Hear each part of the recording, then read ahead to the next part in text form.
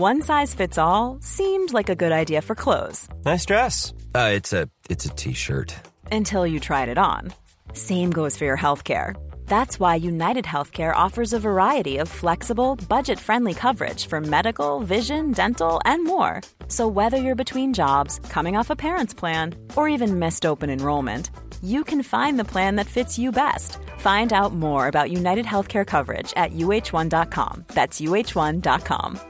I'm Sandra, and I'm just the professional your small business was looking for. But you didn't hire me because you didn't use LinkedIn Jobs. LinkedIn has professionals you can't find anywhere else, including those who aren't actively looking for a new job, but might be open to the perfect role, like me. In a given month, over 70% of LinkedIn users don't visit other leading job sites. So if you're not looking on LinkedIn, you'll miss out on great candidates like Sandra. Start hiring professionals like a professional. Post your free job on linkedin.com/achieve today. Millions of people have lost weight with personalized plans from Noom. Like Evan, who can't stand salads and still lost 50 pounds. Salads generally for most people are the easy button, right? For me, that wasn't an option. I never really was a salad guy. That's just not who I am. But Noom worked for me. Get your personalized plan today at Noom.com. Real Noom user compensated to provide their story. In 4 weeks, the typical Noom user can expect to lose 1 to 2 pounds per week. Individual results may vary.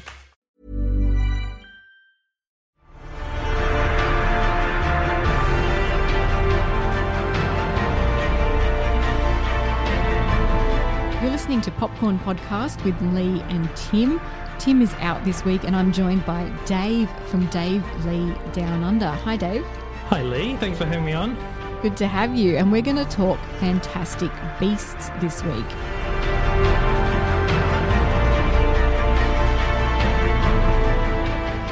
In this third film in the Fantastic Beast franchise, the wizarding world is under threat from the powerful dark wizard Grindelwald, and Dumbledore knows he cannot fight him alone.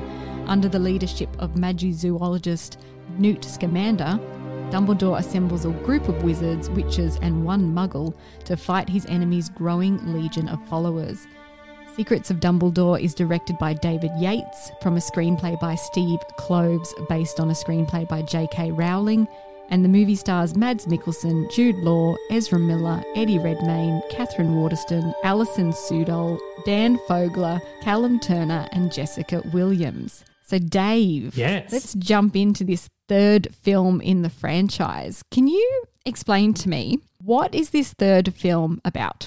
Well, this third film in the Fantastic Beasts trilogy, well, it's in the title really, The Secrets of Dumbledore. We get to really delve into this kind of backstory with Albus Dumbledore, of course. The film focuses really a bit more heavily, I found, on Dumbledore than Newt Scamander, who has, of course, been sort of the leading character of this franchise so far. And I feel like maybe it's a little bit of a course correction from the previous films, but I'm sure we'll get into that. Yes. But this one sort of really delves into sort of the more Harry Potter lore of this world. I don't know how much to say without like spoiling it for everyone out there, but we really delve into the past relationship between Dumbledore and Grindelwald, and perhaps a lot more into the reasons why Grindelwald is trying to destroy the wizarding world or whatever, and pulling together his band of criminal thieves to kind of, overthrow. And we've, of course, got Dumbledore sets Newt Scamander up on the task of forming his own band of heroes to go up against Grindelwald and his team. So I found it was almost a little bit like that classic Western trope where you've got the hero comes in and has to band together a team to go up against, the banditos or the people who are trying to take over the town or whatever. Yeah. So that's, I suppose, without giving away too many spoilers, that's what we're getting into with this one. Yeah, you say it's in the title, but was The Secrets of Dumbledore really about Dumbledore? I found it hard to understand what the focus is of this film, and I like that phrase that you used a minute ago, course correction. I feel like at this point, Fantastic Beasts doesn't know what it wants to be about. With Harry Potter, which is such a huge franchise, so successful, J.K. Rowling had the whole thing planned. We had the books were already mostly published. But then this one feels like they're flying by the seat of their pants almost and changing direction based on the audience reception. They're firefighting instead of building a world as meticulously as the fans demand. What do you think about that? Yeah, I totally agree. That was exactly my thought watching this, because I know they brought in a second writer to kind of tighten up the script, because Rowling wrote the script. They brought another writer to kind of fix it up a little bit. And what I was wondering, whether Rowling did write the whole lot, I think it's supposed to be 5 films, whether she did write the 5 of them and now the studio is kind of mandating, let's go in and fix them up because of the reaction to the last film, or whether, they're just going by the seat of their pants. And this is the same thing we saw happen with the Star Wars franchise recently, which is, let's just do it as we go along and, course correct, judging by how the audience reacts to the film. Sort of give what the audience wants and not particularly what the story sort of dictates towards. Yeah. Or if it is even dictating towards anything to begin with. Yeah, well, in the beginning it seemed like it was all going to be about Credence and who he is. And then, of course, at the end of the last film, we discovered, spoiler alert, he's a Dumbledore. I feel like in this film they dropped that storyline off. There's so many subplots going on in this franchise at this point that you don't know where to look. Yeah. And I thought, okay, The Secrets of Dumbledore is going to be more about Dumbledore and Grindelwald. And it definitely was, but I think they really could have gone there more. You know what I mean? They've for sure. thrown in this token relationship between Dumbledore and Grindelwald that they just fluttered on in the last couple of films. Now they've found that the fans actually want it. They're actually happy about it. So they want to lean into it a bit more, but they didn't really go there in this film. And I was so disappointed in that. No, I totally agree. I think if you want to talk about Crimes of Grindelwald, which I really, really disliked. Right. I thought it's one of the worst movies I've ever seen. Okay. I won't even go back and rewatch it. But particularly that one, yes, so many different things going on at once. It's just like overwhelming. Yeah. You don't know what to focus on. This one, I feel like it kind of takes a few of those threads, however many threads there are, kind of tries to tie them up a little bit and then push them in the background and go, don't worry about that. Yeah. Don't worry about this one. Let's just find this one lane that we want to go. Yeah. I think that's something I really liked about this, is that it did really try to pick one lane or maybe 2 or 3 lanes and just go, okay, let's try and course correct this franchise to kind of focus on maybe a little bit less. Maybe we'll pick back up on these other things later, but for now, let's just kind of maybe forget that they happened. But you're right, it is kind of maybe a little bit of a messy way to build a franchise like this. Another thing that they forgot about was the whole death of Leda Lestrange as well. Theseus Scamander didn't seem all that bothered. His fiancée died in the last film and there's no character development surrounding that whatsoever. Queenie and Jacob, they're 2 of my favourite characters in this film, actually, in this film franchise, and they're pushed to the side as well. Mm-hmm. Although Jacob is more of a focus in this film and I didn't understand why. Yeah, I don't know either. And, of course, you've got Tina, who's barely in the thing. Yes. People have been asking, because Catherine Waterston hasn't been on any of the posters, she hasn't been in the trailers, but they've been saying, yeah, she's in the movie, and don't go into this expecting her to really be in it at all. And she's the female lead. She's the love interest for Newt Scamander. It was a whole thing that's been built up over these films, and she's not even there. It's crazy. I probably found that the weirdest of all, because she does come into it, again, without spoilers, but it's in this way where you're kind of like, is that it? Yeah. Is that really all we're going to... Yeah, exactly right. I mean, you look at the posters for the first film or the DVD covers or anything, and she's straight there on the cover. And then this one, it's like you said, it's like there's just so much going on, and I think this one just really wants to go, let's just focus in this one direction, but is at the detriment of everything else in some respect. Well, let's talk about Mads Mikkelsen as Grindelwald, because obviously this was the biggest controversy around this film. The role of Gellert Grindelwald was recast. Mads Mikkelsen was brought on to take over the role after Johnny Depp was removed following abuse allegations. What did you think of his performance as Gellert Grindelwald? I thought it was great. I thought he was terrific. I liked him a lot better. Yeah, I think I'm watching thinking, why didn't they just cast him from the beginning? Like, he's perfect. Johnny Depp, I have loved as a performer for as long as I can remember. But ever since Pirates of the Caribbean, and this is a phrase that I use all the time, it's Johnny Depp as Johnny Depp playing Johnny Depp. Right. It's doing some sort of like empty shell version of the Jack Sparrow character.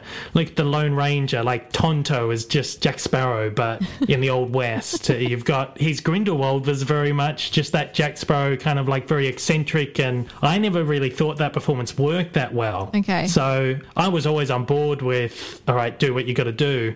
And I think Mads Mikkelsen was the perfect choice. He's legitimately terrifying. Yeah. I think adds a lot more substance and depth to this character, and it's a character that I feel like I want to know more about now, I want to see more from. Yeah, Johnny Depp had this skill at making Grindelwald a complete fantasy character. Not cartoonish, I don't want to say cartoonish, but it was more fantastical. I like this Grindelwald better because, Mads feels more menacing, more charismatic, and I feel like he's a better match for Jude Law's Dumbledore. Oh, yeah, for sure. You know, I like that they lent into their love story a little more, but as I said, it's just not enough to be meaningful. It felt like an afterthought, a little bit forced, and that's nothing to do with the performances. It's just that they haven't given it enough time or development. But I think it was a good move. They bring Mikkelsen in immediately in the first scene, I think, or the first couple of scenes, so that we acclimate to this new actor in the role straight away. I think that was a really good move. I like the fact that they didn't do some like, oh, hey, why do you look different now? The character has this ability to shapeshift because he was Colin Farrell in the first film. And they didn't even, use that as kind of an out, like, oh, this is why he looks different now. He's shapeshifted again. They were just like, all right, this is Grindelwald. Yeah. This has always been Grindelwald. Just forget about everything else. Yeah. I think that was a pretty good move, actually, too. They had to recast it, or they recast at the very last minute. And they still made the movie they wanted to make. But I think he was terrific. And as you said, Johnny Depp, just very fantastical, never felt menacing in the role. Yep. Whereas Mads Mikkelsen brings this really sort of dictator kind of feel to the performance. But he also has a lot of heart as well. So it's like that multi-layered. Yeah. I never really got that from Johnny Depp's performance. They don't explain that one away, but they do explain Tina Goldstein away. I think they do a throwaway line that she's busy because she's been promoted at the magical aura office or something stupid like that. Yeah. Really? Really? In such a big battle she couldn't take a couple of days off to apparate over here? Yeah, exactly right. Oh, I'm sure there's a reason for that. Like there has to be a bigger reason why she wasn't involved, whether it's scheduling conflicts or something else. I don't know. Yeah, I have no idea. But she was definitely felt like she'd been written out. It didn't feel like a organic sort of thing to the story. It literally felt like she had been written out for some reason. But she has come out now and said that she is going to be in the next one. Maybe there is a reason. Who knows? Speaking of the characters and their performances, I mentioned Queenie and Jacob before, Alison Sudol and Dan Fogler. They interest me the most as characters in this whole film, which is kind of a problem because they're a supporting subplot. When you find yourself more interested in the supporting cast than the main cast, it's kind of a problem. Yeah. I agree. I just wanted more of them in this film. I wanted more of their relationship, and they didn't really give us that either. They gave us Jacob pining for Queenie and just not really much else until the very end. Yeah, I thought the same thing. It's like so many of these things almost get thrown in as an afterthought, or it's almost like, oh, we have to do something with this. What do we do? I thought so too, because their relationship, particularly at this point, is so interesting, and it's just this really tricky sort of relationship where, of course, Queenie has jumped onto the other side, and it's this real inner conflict between the two of them on so many different levels. But then I feel like they don't really do much with it, and then almost sort of, again, not spoilers, but the way it resolves itself or, comes to a head at the end is kind of a little anticlimactic maybe. They also made out that Jacob was super important. Yeah. And then also didn't give really any time to that. Yeah. I thought it was a bit strange. Like, as we said before, they're tying up all these threads really quickly and sort of shoving them to the side so they can move on with a more cohesive story. But then they also introduce new things. And you're like, what? huh? What's going on? Yeah. I don't know about you, but I couldn't give a toss about the Credence storyline. No. And that was what this whole franchise was built on. Yeah, I agree. And the way they, again, it's another one of those things where they just spend so little time on it and it feels so inessential to the plot. It feels so disconnected to anything else that's going on. And it's almost like what I said before, tie that end, throw it in the background, and if we come back to it later, we come back to it. But yeah, I thought when you've got Ezra Miller on the screen, Credence, I'm not interested in this. Yeah. Move on. Next. He lost his importance. And answer me this, right? Riddle me this, Dave. Where is Nagini, the snake lady? Where did she disappear to? Yeah, don't know. She's kind of important, isn't she? She was this massive thing from Harry Potter folklore. And she was Credence's like bestie or something. I don't know. She's gone. Where is she? Disappeared with the Credence storyline. Somewhere out there. Yeah, it sounds like we're pounding on this film quite hard, but there were some really nice moments I'd like to talk about. Okay, so the visual effects and the magic. We've got to talk about the magic. There are some really spectacular magical scenes in this film, but unfortunately, it's not in the major battles. Yeah, right. How did you feel about the climactic battles? I liked them. Again, look, I will say I quite enjoyed the movie. But as we've said, there's a few just sort of narrative issues with it. I thought a lot of like the sort of duels and stuff were really great. There's some really great moments.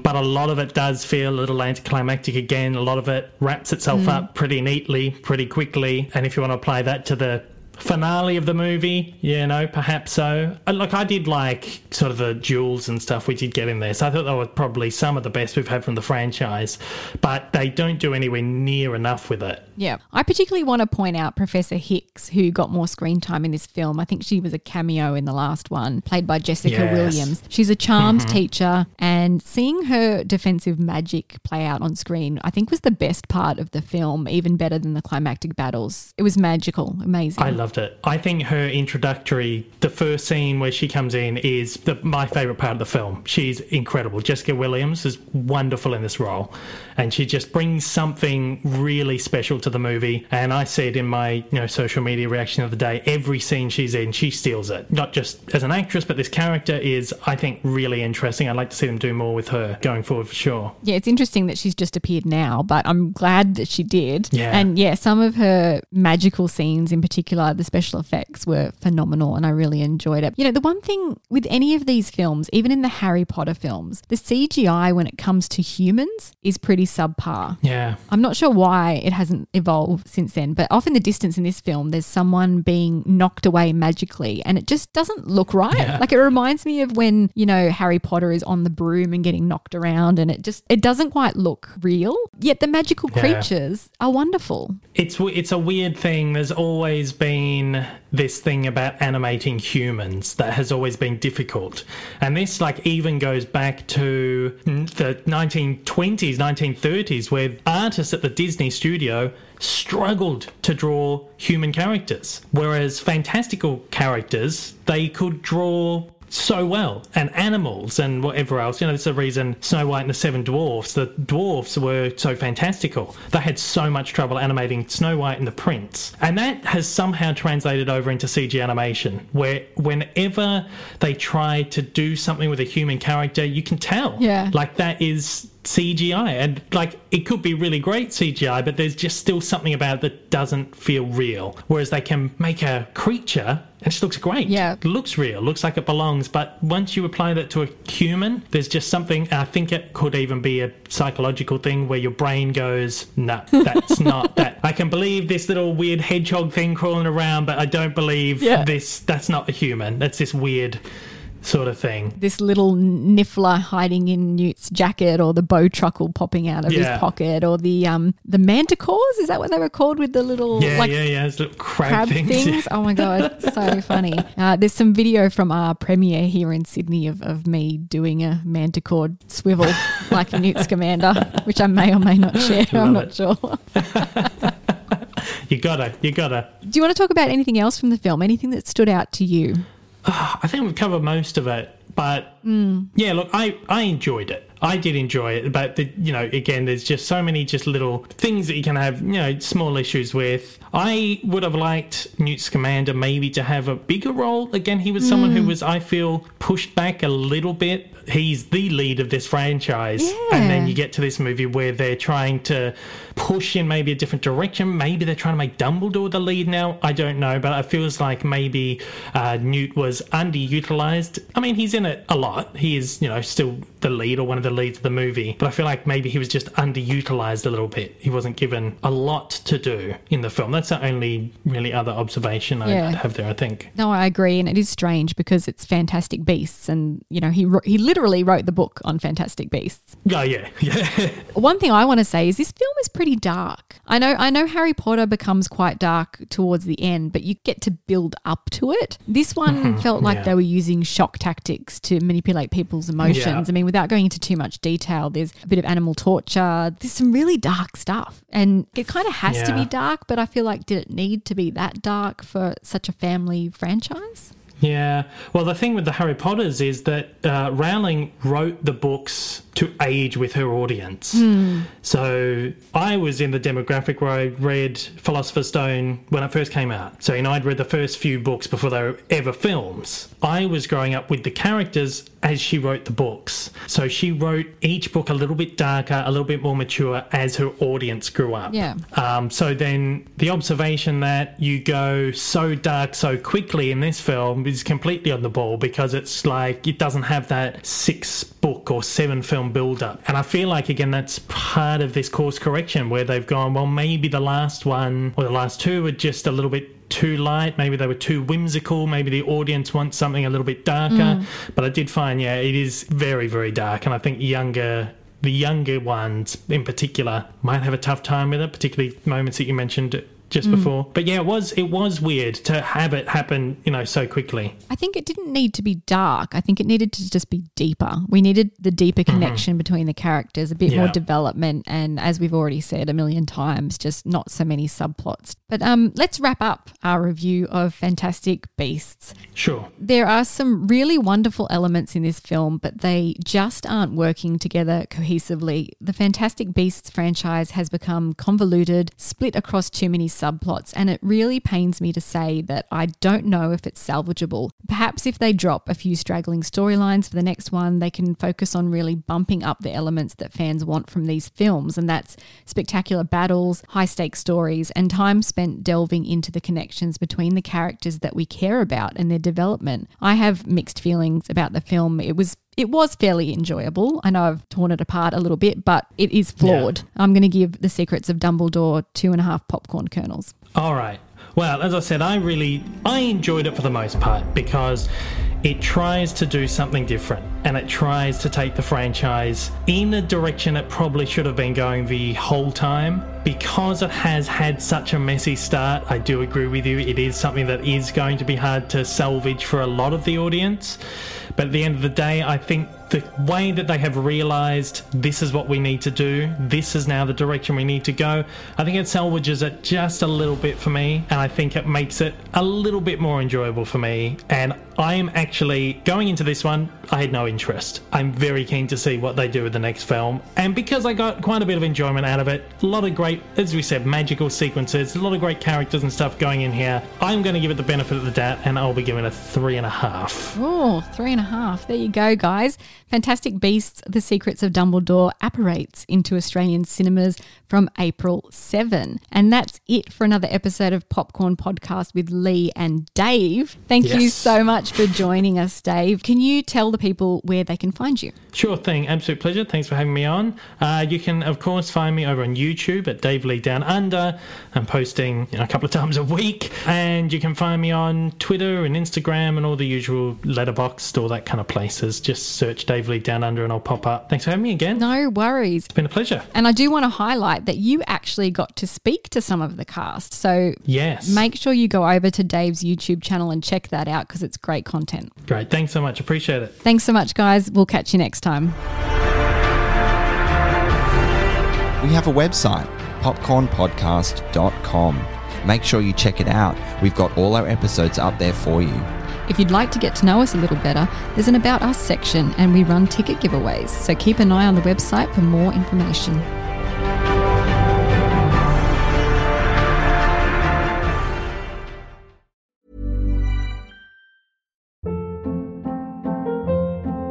Hold up. What was that? Boring. No flavor. That was as bad as those leftovers you ate all week. Keke Palmer here, and it's time to say hello to something fresh and guilt-free. Hello Fresh. Jazz up dinner with pecan-crusted chicken or garlic butter shrimp scampi. Now that's music to my mouth. Hello Fresh. Let's get this dinner party started. Discover all the delicious possibilities at hellofresh.com. If you're looking for plump lips that last, you need to know about Juvederm lip fillers. With Juvederm Volbella XC and Juvederm Ultra XC, your lip look, whether it's subtle or bold, can last up to 1 full year with optimal treatment and no additional maintenance. Find a licensed specialist and see if it's right for you at Juvederm.com today. That's JUVEDERM.com. Add fullness to lips in adults over 21 with Juvederm Volbella XC or Juvederm Ultra XC. Do not use if you have severe allergies or a history of severe allergic reactions, or if you're allergic to lidocaine or the proteins used in Juvederm. Tell your doctor if you have a history of scarring or taking medicines that decrease the body's immune response or that can prolong bleeding. Common side effects include injection site redness, swelling, pain, tenderness, firmness, lumps, bumps, bruising, discoloration, or itching. As with all fillers, there's a rare risk of unintentional injection into a blood vessel, which can cause vision abnormalities, blindness, stroke, temporary scabs, or scarring. For full, important safety information, visit Juvederm.com. Planning for your next trip? Elevate your travel style with Quince. Quince has all the jet-setting essentials you'll want for your next getaway, like European linen, premium luggage options, buttery soft Italian leather bags, and so much more. And is all priced at 50 to 80% less than similar brands. Plus, Quince only works with factories that use safe and ethical manufacturing practices. Pack your bags with high-quality essentials you'll be wearing for vacations to come with Quince. Go to quince.com/pack for free shipping and 365-day returns.